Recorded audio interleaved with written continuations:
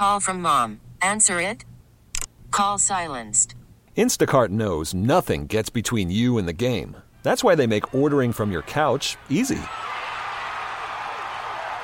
Stock up today and get all your groceries for the week delivered in as fast as 30 minutes without missing a minute of the game.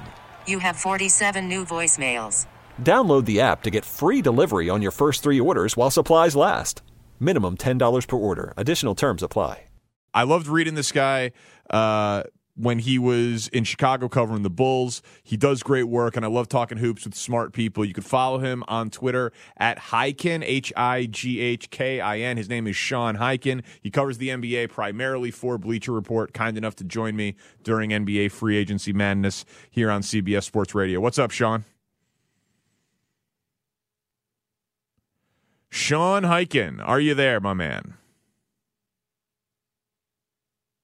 All right, well, I cannot hear Sean, or he is not there. So we will keep it moving until we can establish a clean line. Hello? Hey, Sean, are you there? Yeah, I'm here. Oh, lovely. I don't know if the technical end was on my end or whatever, but I apologize for that. How you doing, buddy? I'm doing all right. It's been a little bit of a hectic day. Yes, it has, and I apologize for the rocky start there. What, obviously, KD and Kyrie teaming up in Brooklyn is the biggest news, but what to you is the most interesting news? Well, just this stuff that's just broken in the last hour of D'Angelo Russell going back to Golden State in a sign-and trade. I'm kind of interested to see how that fit is going to be with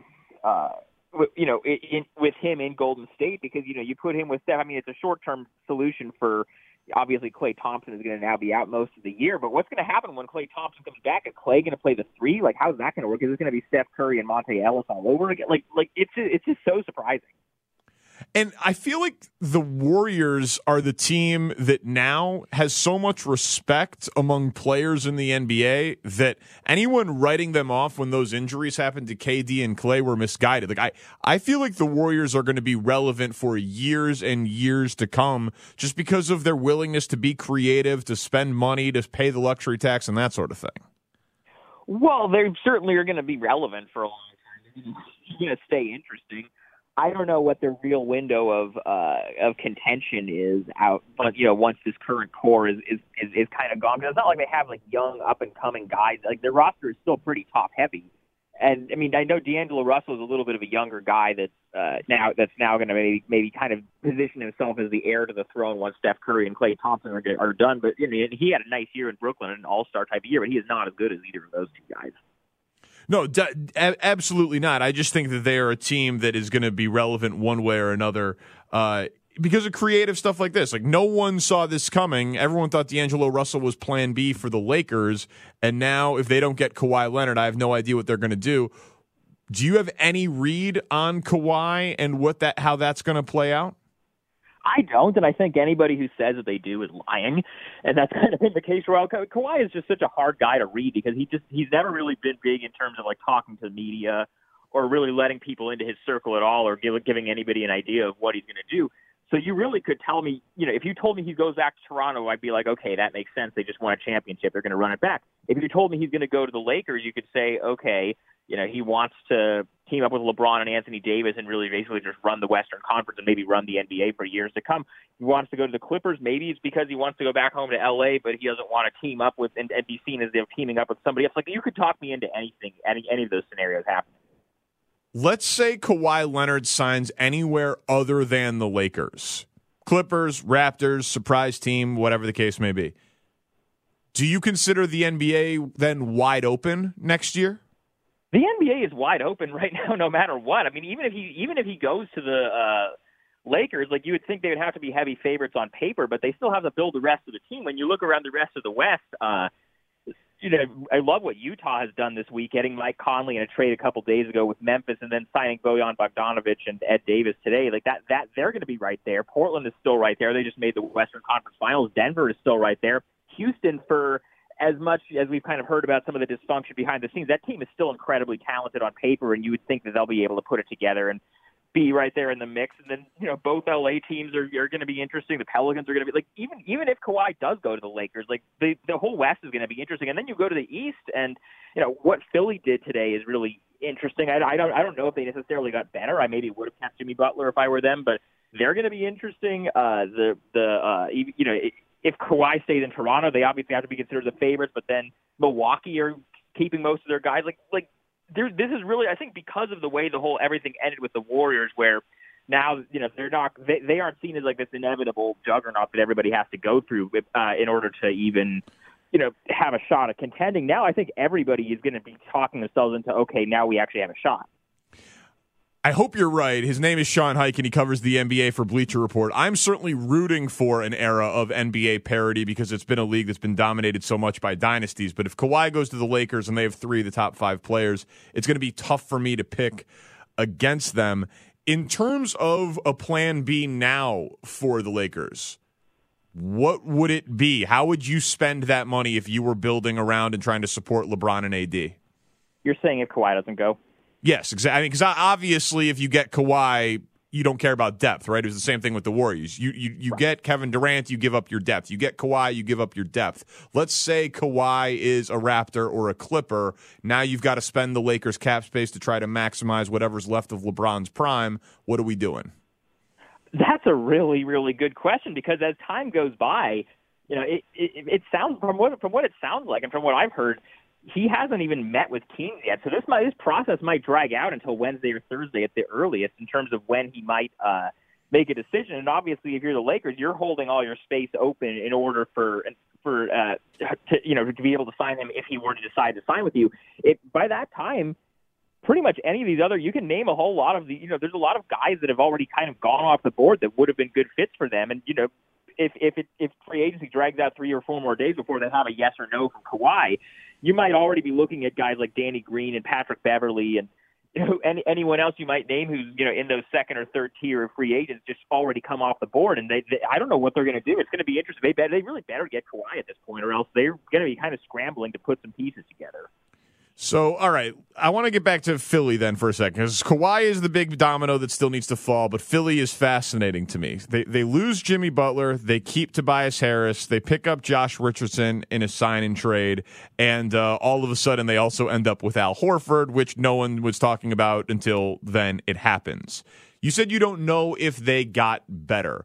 What's your concern? Well, you saw how much Jimmy Butler just carried them in the playoffs, and I get that there are concerns about signing him long term. But if I were them, I would have rather signed him to the 5-year max than Tobias Harris, just in terms of what they were able to do in the playoffs. I'm really not sure who their go-to guy to get a basket in the playoffs is at this point. And they lost J.J. Redick, who has been such a reliable shooter for them over the last 2 years that he's been there. And they don't really have anybody who can shoot. They don't really have a lot of playmaking outside of Ben Simmons. I'm just I think they have a lot of talent on the team, but I'm still not any more feeling great about the fit with all those guys together than I was with this current team last year. Yeah, no, you make a compelling point. I just look at it as Jimmy Butler clearly didn't want to be there by forcing it this way, right? And you're right. You could have maxed him, and you could have given him the Tobias Harris money. That's true. But at least you get something instead of nothing. And Joel Embiid dominated for stretches when he wasn't healthy. And he's been hurt his whole life, it seems like. But if Joel Embiid is healthy and Richardson and Harris are your shooters, and assuming Ben Simmons ever can, shoot a free throw and has that type of range, I don't know that there's a team that's more talented than them in the East. Well, but then they're kind of running into the same problem that they had last year, though, where they're so top heavy. You can say they arguably, just on paper, have the most talented starting 5 in the NBA.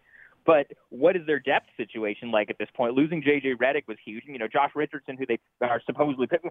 This is the other thing. We still don't know what the whole deal is going to look like because, there were a whole lot of moving parts. Like Dallas was going to get involved, maybe take Goran Dragic to make the money work between Philly and Miami. Now it seems like that's dead, so they might have to find another partner. There's still so many moving parts in the air, but I'm still really worried about Philly's depth and the fit of their starting lineup together, even though they have a lot of talent. In terms of, you're a guy, you like to look at film, basketball breakdown, X's and O's. Like, give me the fit of, new face, new place, that sort of thing, where you're like, man, From a basketball perspective, Brogdon and Oladipo, really interesting. Rubio running with Booker and Ayton, really interesting. What from like a dorky basketball perspective interests you a lot from these news day items today? I really like Bojan Bogdanovic in Utah. I just think that's a perfect fit. He's a guy who can play both forward positions. He can shoot. He can spread the floor. I think he's an upgrade over Derek Favors at that position, who looks like is headed to New Orleans. But you combine that with they made a massive upgrade at point guard last week with Mike Conley. Like that team, I think, is really interesting. Anything on the other side where you're like, it's not going to work? I can tell you this right now, it's not going to work. I'm not really sure what Orlando is doing, honestly. They were a 7th seed and they made the playoffs for the first time in 7 years, which is great. But and I mean, I'm happy for Nikola Vucevic. That's a good deal for him. But then you run it back with Terrence Ross, give him $54 million over 4 years, and then you sign Al-Farouq Aminu, who's another long wing. It's not a great shooter. I don't really understand what the plan is there. What about the Knicks? Any takeaway? It looks like they just signed Bobby Portis since you've been on the air. Oh, so really? For how much? How much and how many years? I didn't see that. Who reported that? What? It literally 2 minutes ago, Woj says free agent Bobby Portis agreed to a 2-year, $31 million deal with the Knicks.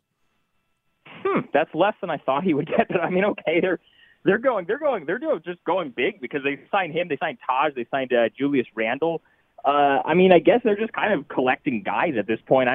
They're obviously the big losers of today in terms of they came into the day thinking they had a shot at getting Kevin Durant, and now they're really looking at it. I mean, good for Bobby. I'm glad he got paid. I like Bobby. I covered him with the Bulls, but that's interesting. Yeah, I like Bobby too. I'm glad he got paid, although knowing Bobby, he's probably disappointed that he didn't get more. It feels like the Knicks are just saying, okay, we struck out. We're not going to sign any long-term contract here, right? Randall, 3 years, Taj, short-term, Bobby, short-term. It feels like they're just kicking the can down the road to me. Right, and I think what they should be trying to do is that they should have done what Memphis just did. They should have said, "Hey, Golden State, you guys need to unload Andre Iguodala to get this D'Angelo Russell, Kevin Durant sign and trade done. We'll take his contract off your hands, and you give us that first round pick that you gave to Memphis." Like, they should be out here looking to do stuff like that, try to get draft picks, get young players by renting their cap space out if they're not going to do anything. And instead, I mean, none of these guys that they've signed, Bobby, Julius Randle, Todd Gibson, none of those guys are bad players. But what's their plan? Like, what are they building towards? All right, so let's go here. A couple rapid fire things. Favorite for the championship as of now is who? Where are we assuming Kawhi Leonard goes? So you think it's 100% dependent on. Let's assume Kawhi Leonard. So if he's a Laker, it's the Lakers. Let's say Kawhi Leonard goes back and defends the title. He goes to Toronto. Then I think Toronto has to be considered the favorites to win the title. I mean, they're pretty much going to run back the same team. You saw Marc Gasol already opted in a few days ago. So it's going to be pretty much the same team, and I really am hard-pressed to say, okay, this team just won a championship, and now, there's all this other weird stuff going on with these other teams in the East. The Nets are going to be good down the line, but they're probably not going to be a real title threat next year because Kevin Durant's not going to play next year because of the torn Achilles. I would say whichever team Kawhi, if it's the Lakers or the Raptors, I would say whichever of those two teams Kawhi Leonard goes to is probably the favorite. Milwaukee loses Brogdon, but Giannis is going to get better. They also obviously lose Nico, who chooses to play in Europe. How much better or worse do you expect the Bucks to be next year? I think they'll be about the same. I mean, the thing that people forget, like, obviously when the Malcolm Brogdon Indiana offer sheet happened this afternoon, honestly, that feels like it was like 5 years ago with how much stuff has happened since then. But there was all this talk about, the Bucks are cheaping out. The Bucks are just got so much worse. There's no way they're going to be able to contend again. People forget they made the George Hill trade and the Mirotic trade during the season, and they also I don't know the exact details of the trade yet, but they got a pretty big trade exception, I think, from Indy for Malcolm Brogdon. And so I think if they were really concerned about Malcolm Brogdon's medicals and didn't want to pay him that much money, they have some flexibility. They can still add a couple of guys and stay under the luxury tax. And they brought back Chris Middleton, they brought back Brook Lopez. I think they'll still be right in it. And then last thing that I'm interested in with Sean Highkin of Bleacher Report, follow him on Twitter @Highkin. How do you think New Orleans is doing building around Zion Williamson early on? So far, so good. I mean, if there was one concern that we had with the pieces that they had gotten. That's like there just wasn't a whole lot of shooting between Lonzo Ball, Brandon Ingram, some of these other guys that they've gotten back in that deal, and then some of the guys they've drafted. JJ Redick obviously solves that problem in a big way, or at least helps with that. So they still have a couple of other moves to make. You kind of saw that Derek Favors is maybe headed there. A couple of reports said that. He could be on the verge of heading there. That's another good veteran big. Like they're doing some interesting things. I think I don't know if I would necessarily ready to pencil them in as a playoff team, but they're interesting. They're worth keeping an eye on. At Highkin on Twitter, read what this man writes. He knows basketball from the X's and O's perspective and covers the league very well. Sean, thank you very much for spending some time on Free Agency Day, man. I appreciate you. Always good to talk to you, Danny. This episode is brought to you by Progressive Insurance. Whether you love true crime or comedy, celebrity interviews or news, you call the shots on what's in your podcast queue. And guess what? Now you can call them on your auto insurance too with the Name Your Price tool from Progressive. It works just the way it sounds. You tell Progressive how much you want to pay for car insurance, and they'll show you coverage options that fit your budget. Get your quote today at Progressive.com to join the over 28 million drivers who trust Progressive. Progressive Casualty Insurance Company and Affiliates. Price and coverage match limited by state law.